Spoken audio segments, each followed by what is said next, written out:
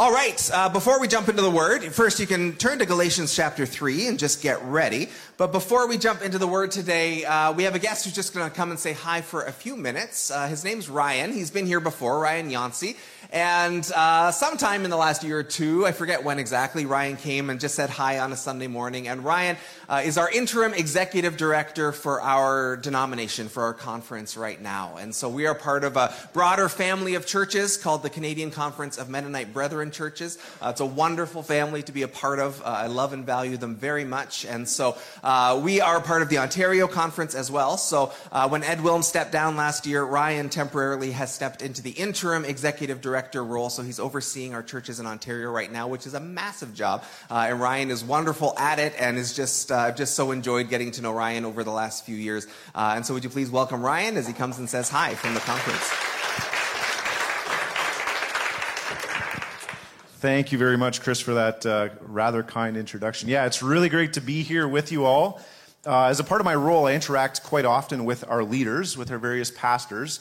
And then there's something really special for me when I can just be in the room with the people and kind of get a feel for who they are and how they worship together. So I'm glad to be here. As Chris mentioned, I was here the start of March of last year, but I ducked out to be with South Point for the rest of their worship gathering. So it was only 15 minutes. So this morning I get the full deal. Thank you for the invitation. As Chris mentioned, I'm the interim executive director for ONMB. We're in a significant time of transition. It feels like a good time, though. It feels like God is stirring some really good things, drawing us together in terms of our mission focus, and I'm quite excited to see who will be hired next to lead our churches to partner in mission. I work alongside...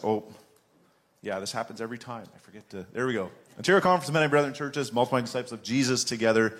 So I work alongside Christy Lee. She's our executive assistant. She keeps everything in line and in order. And we lead our churches to glorify God by multiplying disciples of Jesus through our member churches, by facilitating collaboration, providing accountability, and encouraging blessing. That might sound a little bit boring, but actually, I love the facilitating collaboration piece, and I'll touch on that in the next couple of minutes. So as Chris mentioned, we're a part of a broader body. So there's 28 churches scattered across Ontario. From Ottawa, you might feel kind of alone and isolated down here in Leamington. The churches in Ottawa feel the same way. If you can see on the west coast, Lake Huron there, I used to pastor at Kingsfield Zurich Mennonite Church, so we felt not quite as isolated, but a little bit isolated. So I get it, at least a little bit. And then 230 churches across Canada. So it's been a real blessing over the last year and a half or so to get to know the leaders here at Meadowbrook. I'm a big fan of Chris Walker, so a little note, please don't tell this to our other pastors across ONMB, but our executive assistant, Christy, she loves our churches, so she's often watching them online, and she believes, she's told me this a number of times, that Chris is the best preacher across ONMB.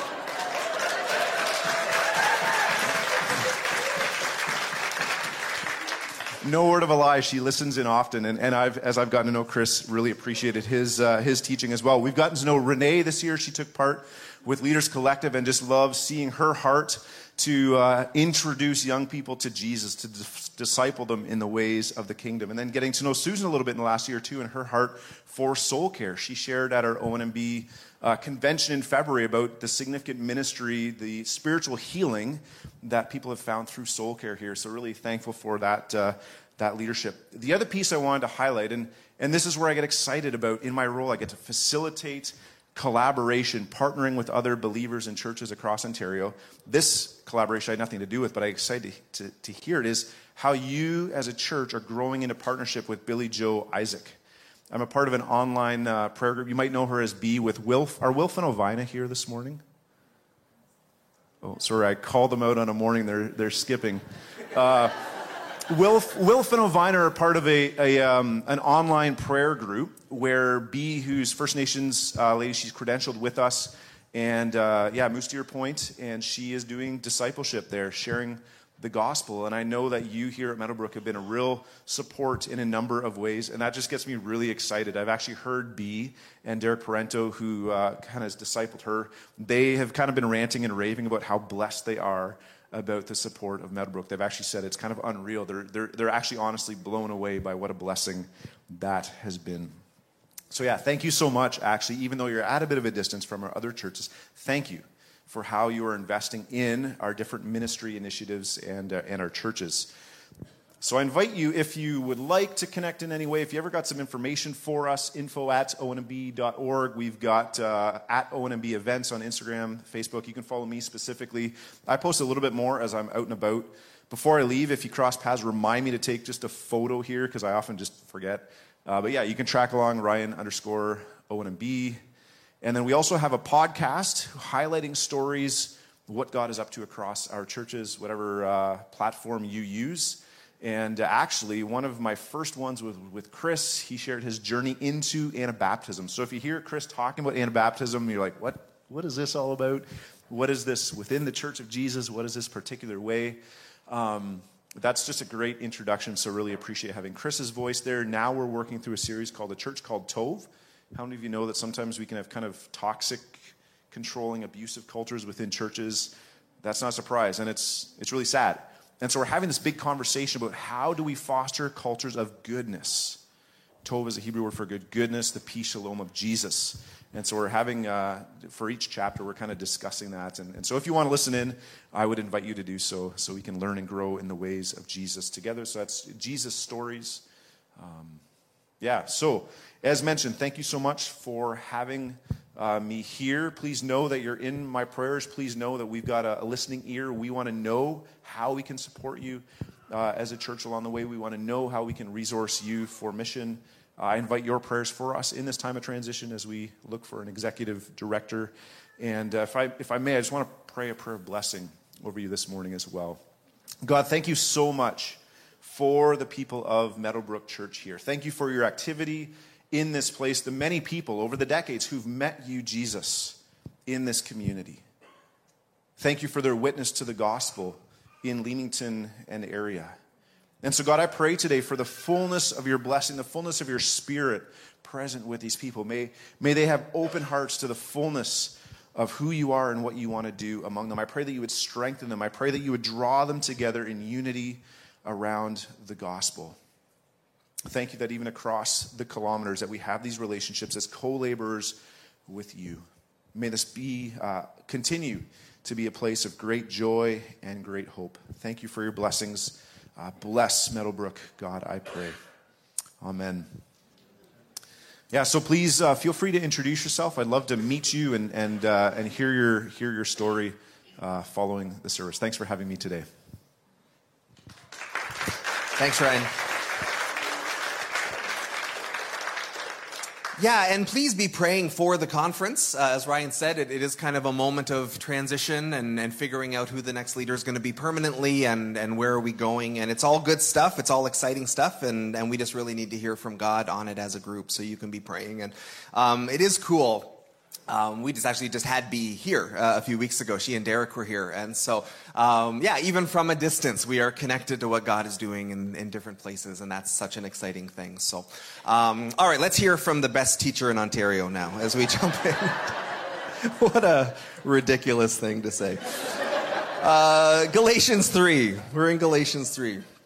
So, here at Meadowbrook Church, we are helping people take their next steps with Jesus. Wherever you are at in your spiritual journey, if you've walked with Jesus for a long time, if you're newer and just getting to know him, if you're here and you're not even sure about him, you're maybe just checking things out, wherever you're at, we want to help you take your next steps. We're here as a church to assist you in your own journey with Jesus. And we focus on that primarily in three ways: upward, inward, and outward. We want to be taking our next steps upwardly in our connection with him, our knowledge of him, our communion with him. We want to be taking our next steps inwardly as he does his work inside us to change us and transform us. And we want to be taking our next steps outwardly as we live out our faith, as we connect with other people inside the church, as we take the gospel outside the church. And so we're always using that language here. Okay, so what's next? What are our next steps? Where do we go from here? So we have been in a series for the last few weeks that we have called the Freedom Gospel. It's going to take us up until summer.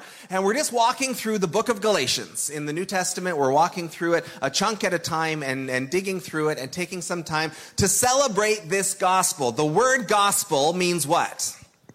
Good news. It just simply means good news. And we have wanted and we are praying through as we have put this series together, just refreshing ourselves in how good the good news really is. Sometimes, like if you have a long-time friendship or a long-time relationship, you can kind of take for granted the other person. You sort of can forget maybe how special they are or how special the relationship is. It certainly can happen in marriages. We're wanting to just refresh ourselves and remind ourselves, because if you've been around church for any amount of time, you know the story, you know what the news is, and you know that it is good. And yet we can sometimes just kind of get dull a little bit to how good the good news really is. And so we just want to refresh ourselves in this series, remind ourselves of how good that good news really is. That in a nutshell, that the Bible says that all of us like sheep have gone astray from God. We have all turned away from him. We have all wandered on our own path, and we call that sin. We have all moved away from God. We have all fallen short. But God, in his love and care for us, was not willing to leave us there wandering around in the countryside and in the darkness by ourselves. And so Jesus comes running after us. Jesus comes to earth. He lives a life showing us who God is, pointing us towards the Father. And then ultimately he goes to the cross. And all of that sin that we had committed, he deals with on the cross for us. And where we were caught up and lost in sin and ultimately lost in death and everything that goes around and is wrapped up in those things, Jesus solves our sin on the cross. He solves the problem of our death in the resurrection, and he invites us back where we had wandered far away. God invites us back into his family. He says, come back and take your place again. Just like the prodigal son. You didn't walk away from me entirely. You're coming back in. Sit at the table. Take your spot. Be with me again. God has brought us back to himself in Jesus, and he's the one who did it. And so he welcomes us back into his family. Part of what's going on in the book of Galatians, as we've been seeing, is that we are learning, it's actually a blended family that we are joining. And so when my kids were in kindergarten and going through school, one of the early units they talked about was family. And they talked about just the different kinds of family, because not every kid coming to school comes from the same family. And so they talked about, sometimes families have two parents, and sometimes families have one parent, and some kids are adopted. And as they're teaching about it at school, they're talking about it just in the sense of, hey, no bullying, right? Everyone's in different situations. And so it was a good message. And as they're talking about these different kinds of families, sometimes people have sisters, and sometimes they have stepsisters, and sometimes they have half-sisters, and so there's different situations. The family of God is 100% a blended family.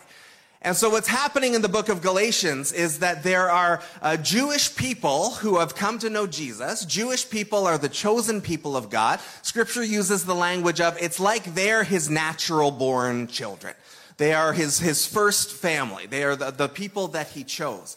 And now as Gentiles who are non-Jewish are starting to come into Jesus, they are joining the family, and it's like adoption. It's like people who aren't part of the natural family, but God is adopting them into the family, and he's treating them like kids, just like good adoptive parents do.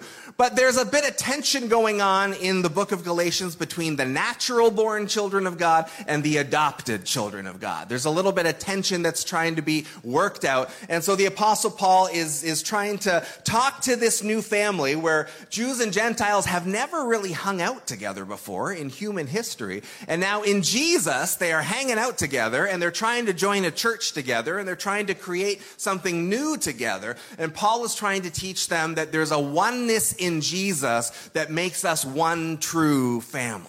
We are one family in Christ, and that goes beyond race, that goes beyond gender, that goes beyond class, that goes beyond anything. And so that's part of what Paul is speaking to in the chunk of scripture we're going to read today. So let's look at our text. We're in Galatians chapter 3.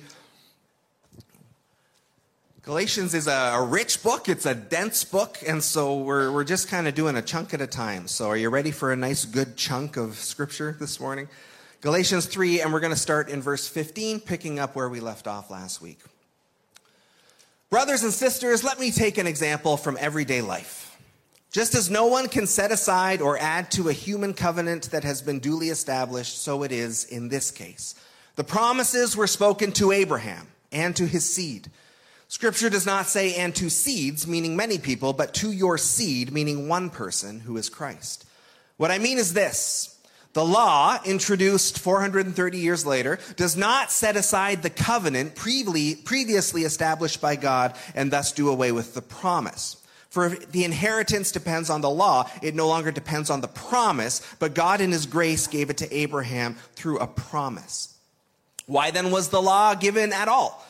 It was added because of transgressions until the seed to whom the promise referred had come. The law was given through angels and entrusted to a mediator. A mediator, however, implies more than one party, but God is one. Is the law therefore opposed to the promises of God? Absolutely not. For if a law had been given that could impart life, then righteousness would certainly have come by the law. But Scripture has locked up everything under the control of sin, so that what was promised, being given through faith in Jesus Christ, might be given to those who believe. Before the coming of this faith, we were held in custody under the law, locked up, until the faith that was to come would be revealed. So the law was our guardian until Christ came, that we might be justified by faith. Now that this faith has come, we are no longer under a guardian.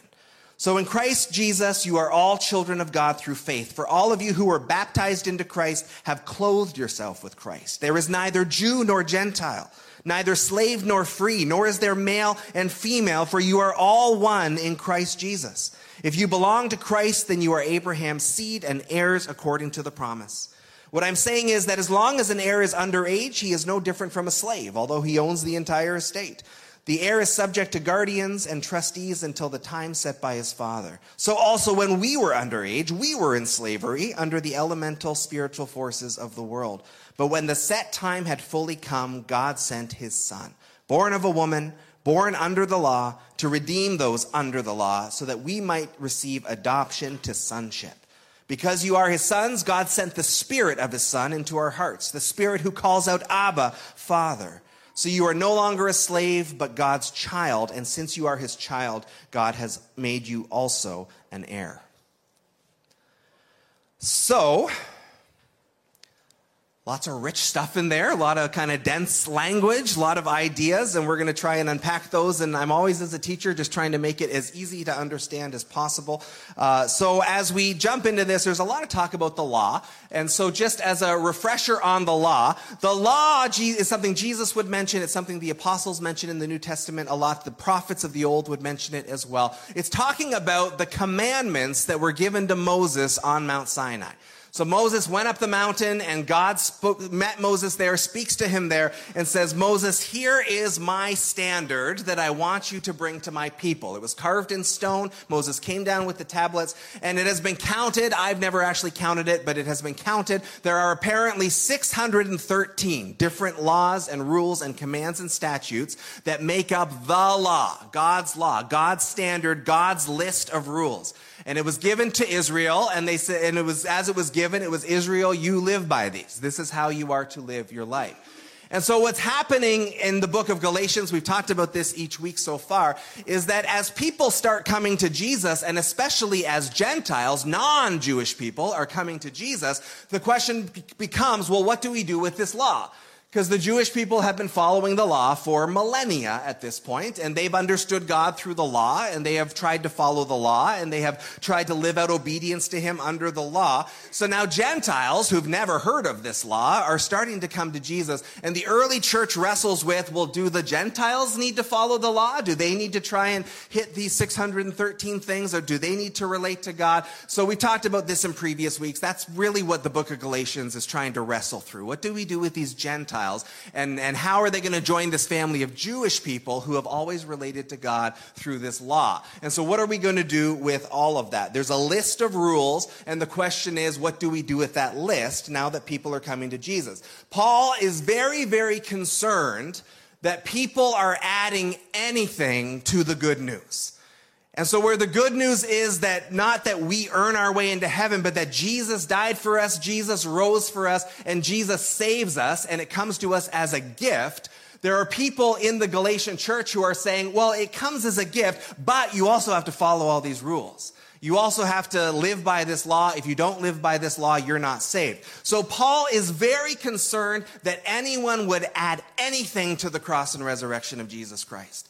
And so we've seen some quite strong, fiery language from Paul already in this book. You foolish Galatians, who has bewitched you? Who has deceived you? You have received the good news by faith, and now you're going back and you're trying to earn God's blessing. You're trying to earn his favor. You're trying to earn his salvation through the obedience to that list of rules. You're moving backwards, church, he says. The gospel comes to you as a free gift. You don't add anything to it. If you could add something to it, it would be saying the cross and resurrection are not enough. What Jesus did was not enough. And we would say, and Paul would say, that that's actually blasphemy. And that's not a word I use very often. But it is to add anything to what Jesus did. The gospel is Jesus Christ. It's not Jesus plus anything. It's just Jesus. There's a beautiful simplicity to that. And that doesn't mean we don't obey. We're going to get into that more as we head into Galatians 5 and 6 a little later. It doesn't mean that our lives aren't important, our obedience isn't important, but in terms of our standing with God, in terms of being invited into the family, in terms of grabbing hold of eternal life, it's all just Jesus who does that for us.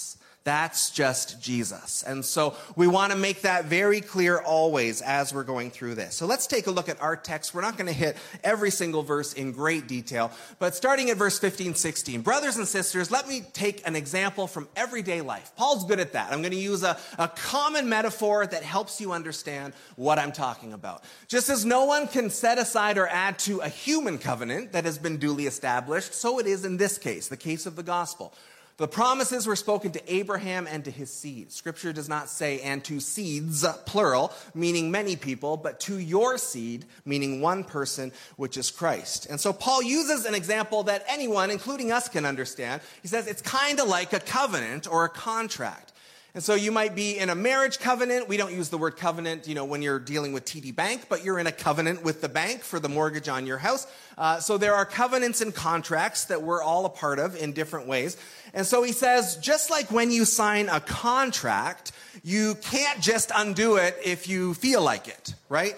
Some of us have signed contracts with the bank, and then as we've watched, mortgage rates go up, we're going, okay. And then as you try to sign a new contract, you got to negotiate that. But if you don't like the terms of your contract, you don't get to just say, well, I'm done. I'm not doing that anymore. You're going to lose your house in that moment.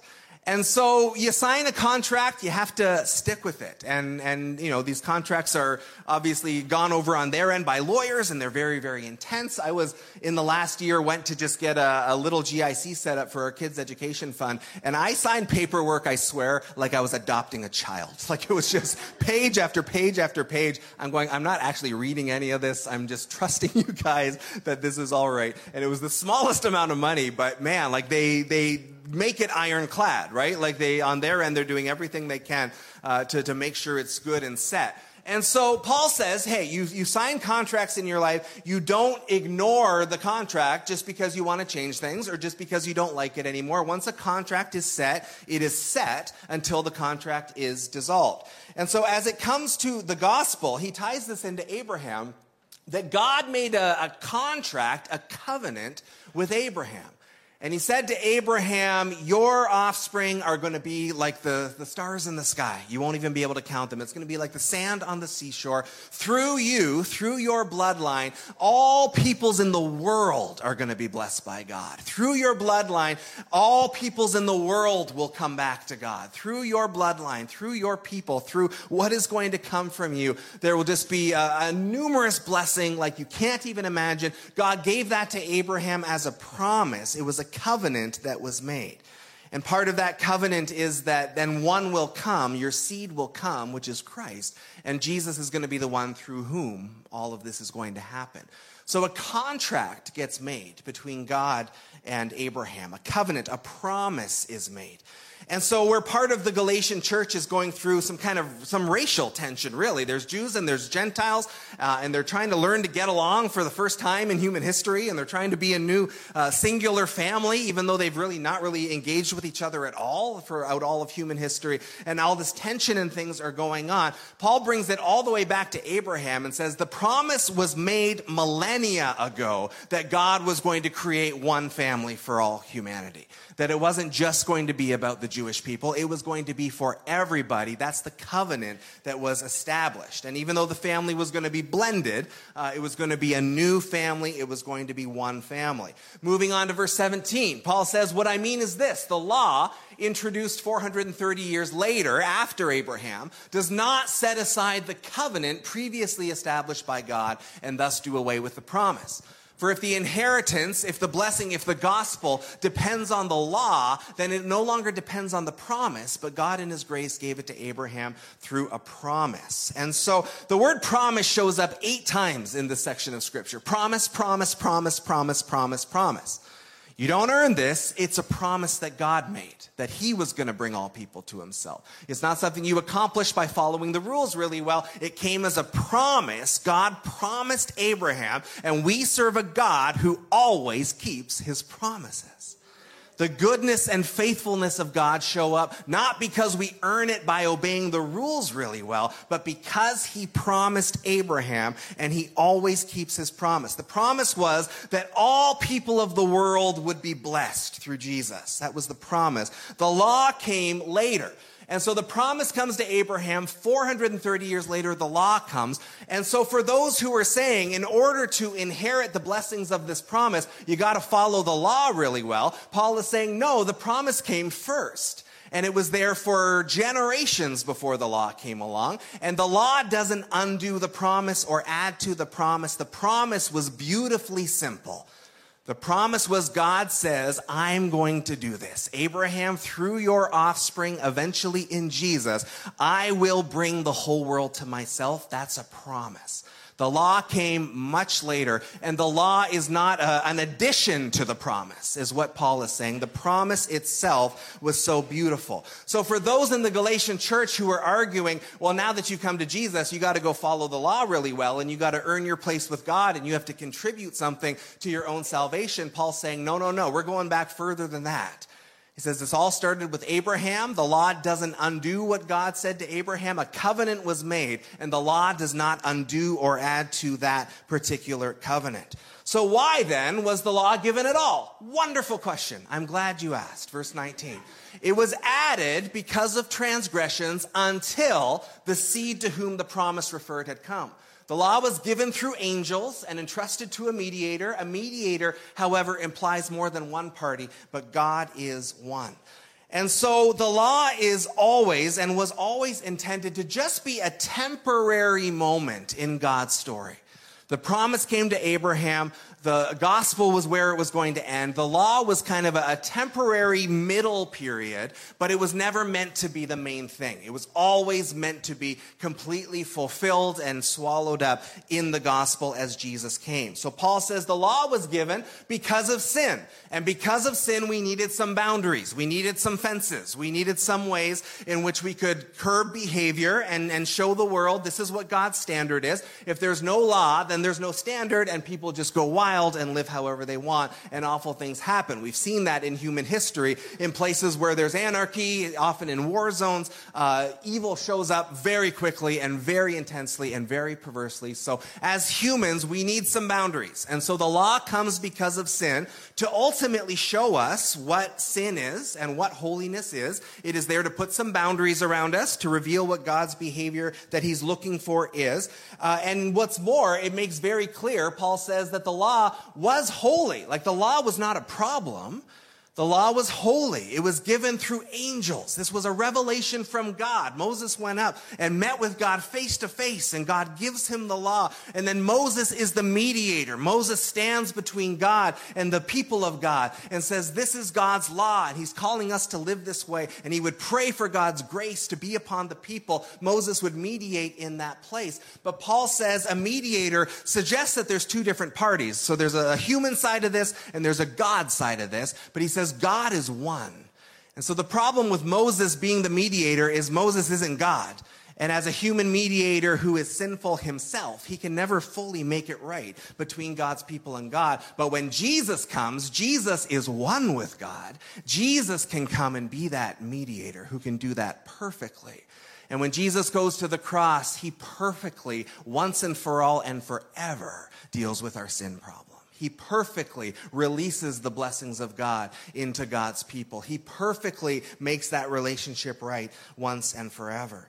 So is the law, therefore, verse 21, opposed to the promises of God? right? If there's a law that's a little different than the promise made to Abraham, is the law opposed to the promises of God? Absolutely not, Paul says. For if a law had been given that could impart life, then righteousness would certainly have come by the law. God absolutely could have worked that way. If he wanted us to relate to him primarily through following the list of rules really well, and if you follow the list of rules well enough, if that earned you a place in heaven, then he could have certainly done that, and we would have all just done that, and that would have been how we lived our life. Most religions and philosophies of the world function that way to some degree. You are earning your way. You are doing enough good, and hopefully you're doing enough good to earn your place into heaven or nirvana or whatever the case may be. You earn it through your actions. The gospel is very unique in that sense, where we say it's not what we do, it's what Jesus has done for us. If there was a way to get to heaven by following the rules really well, then God would have just left that in place. And that would be how we live out our lives. As we saw in our verses last week, if that were the case, though, then Christ died for nothing. He never would have had to come. There would have been no reason for Jesus. It could have just been God gave the law to Moses, and we just lived under Moses' rule, and that would just be how humanity related to God. That is an exhausting way to think about living. It is exhausting. It is physically exhausting, spiritually exhausting, emotionally exhausting, mentally exhausting to think about constantly trying to make it right with God myself and never knowing if I'm doing enough, never knowing how it's going to go, just kind of working really hard, doing my best, and as I die, I go, all right, here we go. I hope it was enough. And as we talked about last week, even if you do a lot of good things, it still doesn't solve the problem of our sin. Because that's not how law works. If I follow Canadian law perfectly my whole life and then I rob a bank tomorrow, I don't get to say, well, what about all the good things I did? I did a lot of good works by Canadian law. It doesn't solve the problem of your sin. Jesus solves the problem of our sin as he goes to the cross for us. Moving on to verse 22, Scripture has locked up everything under the control of sin, so that what was promised, being given through faith in Jesus Christ, might be given to those who believe. So the law locks us up. It's interesting language, under the power of sin, that we're kind of bound up in it. And not that God is binding us up in it, but because the law comes and says, this is what sin is, we now have a way to measure our lives and go, oh, I've broken a bunch of these things. I am stuck in these things. And in that sense, I am locked up in sin, not because the law does it or the law is bad, but the law exposes the sin in my life. It shows us what God's standard is. Paul would say this in Romans 3:20. Therefore, no one will be declared righteous in God's sight by the works of the law. Rather, through the law, we become conscious of our sin. So no one gets to heaven, no one's declared good, no one's declared righteous by following the rules really well. The rules come so that we become aware of our sin, so that ultimately we realize that we can't save ourselves. Ultimately we realize we need saving. And we need saving from a Savior. And Jesus then comes and does that for us. So the law is a temporary stage in God's story, not to save anybody, but to reveal to us that we need saving. Moving on, verse 22. Before the coming of this faith, before Jesus came, before the gospel came, we were held in custody under the law, locked up until the faith that was to come would be revealed.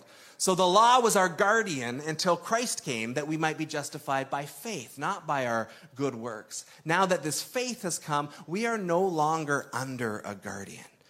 So before the gospel, God's people were temporarily under the control of the law. The law was there, and we were accountable to it, and then God's people were called to live by it. The word guardian there is an interesting one. The law was our guardian. In the Greek, it's the paidagogos, and it was a little bit different than maybe guardian.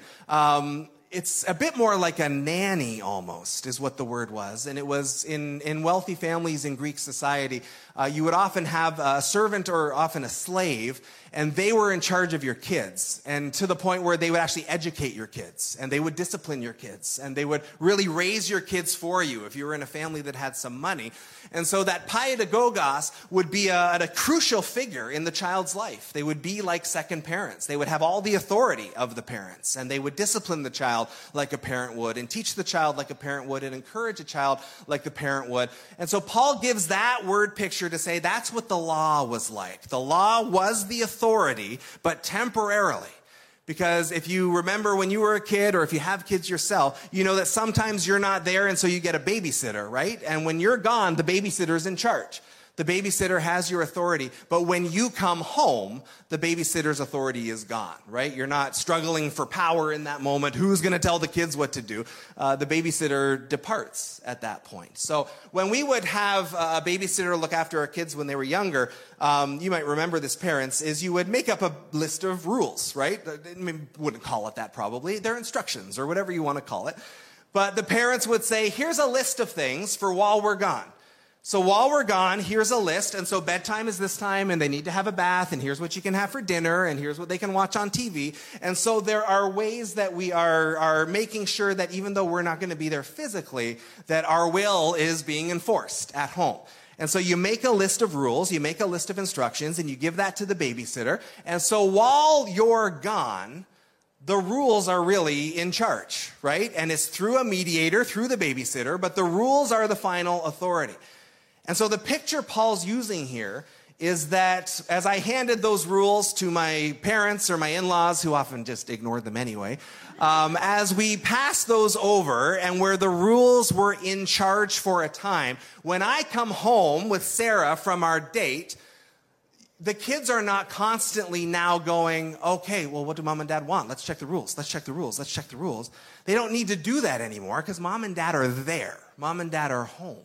And it doesn't mean there are no rules. It just means that they're going to relate to us person to person and no longer through a babysitter, no longer through a list of rules.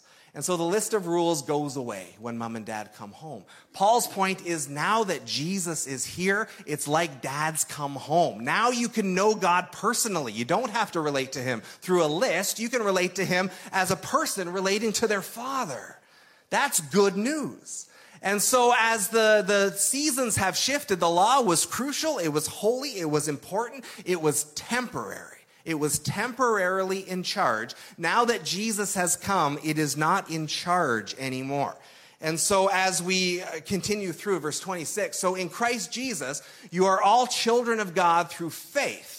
For all of you who were baptized into Christ have clothed yourself with Christ. There is neither Jew nor Gentile, neither slave nor free, nor is there male or female, for you are all one in Christ Jesus.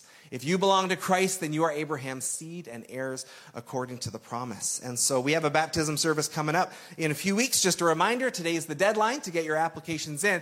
It's a step that every follower of Jesus needs to take in their life.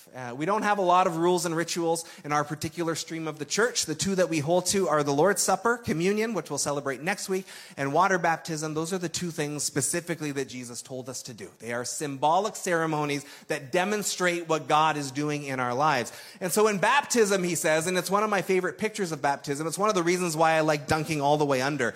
Some places do the sprinkling, and that's fine. But when you dunk all the way under, it's this beautiful picture of what he just talked about, that as you're baptized with Christ, you are clothed with Christ. There's a moment under the water where you are completely covered and surrounded. Every part of you is covered with water. And as that happens, there's this picture of how close Jesus is to us, to anybody who would call upon his name. So you are baptized into Christ. And then again, Paul talking about this blended family, that we are all baptized into one family. And whereas God in the Old Testament primarily has related to the Jewish people, now God is inviting everybody in the world to come and be a part of this family. And he is loving his children the same. Even if you are on the outside adopted in, or whether you're one of his natural-born kids, like a good father, he is loving you exactly the same. You are invited to come and sit at the table. And there's three examples he gives here that in Jesus, there is no Jew or Gentile anymore. There is no male or female. There is no slave or free. In sin, we throw up walls with other people. There's an us versus them thing that happens. And whether that's on the basis of race or nationality, whether it's the gender struggles, whether it is the class struggles of rich and poor and slave and free, whatever the case may be, he's saying in Jesus, all of those things go away. all of those things disappear. There are no racial divisions. Everybody is one in Jesus. There are no gender wars anymore. Everybody is one in Jesus. There are no haves and have-nots anymore. Everybody is one in Jesus. Those walls come crashing down in him as he brings us all together and creates this new family that we call the church. And what the church is meant to do at its best is demonstrate to the world that there is a God in heaven, and as proof of the fact that there's a God in heaven who's working in our lives, we've torn down those divides in the church. We've torn down that racism. We've torn down the class distinctions. We don't look at those things anymore because anyone who calls themselves a follower of Jesus, anyone who's been baptized and is trusting in him, is a brother and a sister. And not someone from a different race, and not someone from a different gender, and not someone from a different class. You're a brother and a sister to me, first and foremost. That's the work that God is doing. You are part of Abraham's seed, Abraham's family, he says. And so we're not going to remain divided along those ways as we follow after Jesus. We are one family. What I'm saying, chapter 4, verse 1, is that as long as an heir is underage, he's no different from a slave, although he owns the whole estate. The heir is entitled to the whole estate one day. The heir is subject to guardians and trustees until the time set by his father for him to inherit everything. So also, when we were underage, we were in slavery under the elemental spiritual forces of the world. So he's using the term underage just to mean a previous time in human history. Before Jesus came, we were underage, metaphorically. And so even though there were promises there, it wasn't time for those promises to come yet. Just like if a 12-year-old's wealthy father dies, the 12-year-old's too young to jump into everything just yet. And so there was a waiting time, and there was a period of transition. And in that time, we were slaves to sin. We were slaves to death. We were slaves to everything that went through that. Humanity was wrapped up in this season before Jesus came, cut off and separated from God. But moving on to the end of our passage today as we get close here, verse 4, but when the set time had fully come, God sent his son, born of a woman, born under the law, to redeem those under the law, so that we might receive adoption to sonship. And gender aside, sonship or daughtership, obviously. Because you are his sons and daughters, God sent the Spirit of his Son into our hearts, the Spirit who calls out, Abba, Father. I love that phrase, when the set time had fully come. In different versions, it will say, when the fullness of time had come. And it's a very kind of pregnant picture, right? I've never been pregnant. I don't plan to be. But for those of you who have been, there's a fullness moment, right? That's not a weight crack. That's a baby crack. There's a fullness moment of this time is here, right? The time has arrived. God's timing is always perfect. He never makes mistakes. And so there was a season where we were locked up under the law, but then there was a fullness of time. There was a perfect moment that he knew. And in that moment, Jesus comes. And Jesus is literally born through a pregnant woman. He is born just like us from a woman. He is born just like us under the law. But because he is the only one who's perfect under the law, he comes to redeem us from all of the effects of us not living up to the law. He comes and does that perfectly for us, and because he does that, we are welcomed in, we're adopted into God's family. And again, if you've been around church for a while, you know that story already, but our prayer has been, let's just remember how good this really is, that we were lost and wandering and in darkness and on our own, and God has not just forgiven our sins, he has welcomed us in as sons and daughters. He's welcomed us back into the family. He's welcomed us to his table with every blessing that goes through that. Typically, in human history, slaves are not adopted as sons and daughters. But our God has adopted us as sons and daughters. And so the Holy Spirit comes by whom we cry, Abba, Father. Abba is an Aramaic word. It sometimes gets translated as daddy. That's not quite right. But it is an Aramaic word for father that just reflects a special closeness. Daddy is what children say, and adults don't normally call their fathers daddy anymore. I don't. It's been a while. And so Abba is just, it's a term of just particular affection. It's not the same way as just saying father, as if I said your father, but I think it's a little like, I saw when Prince Harry's memoir came out, we learned that he and Prince William call King Charles Pa. That's just their affectionate term for him. And so he's their father, he's their dad, they call him Pa. Abba is an affectionate term. And so it's just, again, speaks to the intimacy with God that we are invited to, that we get to call him Abba. We get to call him Father in that intimate way. Come on up, worship team. We're just about ready to wrap up here. Our last verse today, verse 7. So you are no longer a slave, but God's child. And since you are his child, God has made you also an heir. And again, the good news just keeps getting gooder as it unfolds. The good news just keeps coming. So not only are your sins forgiven, not only is eternal life offered to you, not only are you invited to come be with God, and not only even are you invited to be called his son or his daughter again, you're his son or his daughter, but because he's the king, you're also an heir then at that point. You are also invited to all the inheritance of everything, other than the title King of Kings and Lord of Lords, which is Jesus's alone. Every other blessing that Jesus inherited is your inheritance as well. Everything that he got, he shares with us. And so when you think about, again, where we've been in this journey, like we have started off as slaves, right? And we put ourselves there by our own actions, by our own choices, by our own selfishness. We have chosen that. We are slaves and we are stuck there and we are powerless to do anything about that. And from that place of slavery, God breaks the chains of slavery. But he doesn't just free us from being a slave. He forgives our sins. And he doesn't just forgive our sins. He offers us eternal life. And he doesn't just offer us eternal life. He offers us a place as a son or daughter of God. And he doesn't just offer us a place as a son or daughter. He offers us a place as an heir of the inheritance, the fullness of the promise that was given to Abraham that is offered to us as well. And as we've been saying throughout this whole series, we do nothing to make it happen. We do nothing to make that happen. We do nothing to make that happen. It all comes to us from him as his gift by his grace. All we can do, and we don't do this either on our own, but all we do is say, I receive it, Lord. I want it. I need it. I'll take it.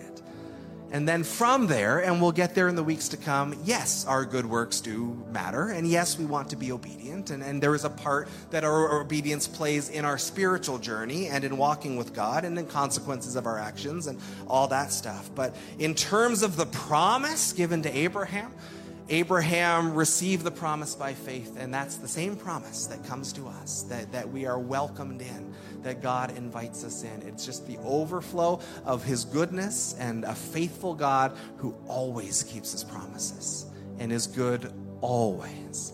So we're going to close in a few minutes. I'm going to ask you to stand with me, please. It's just, as always, we like to wrap up with worship. It just always, as we wrap up the word, there's just a nice way that we want to respond out of what he is showing us and teaching us. So let's worship him because he deserves it this morning. Let's give him a gift today because we are grateful for what he's done.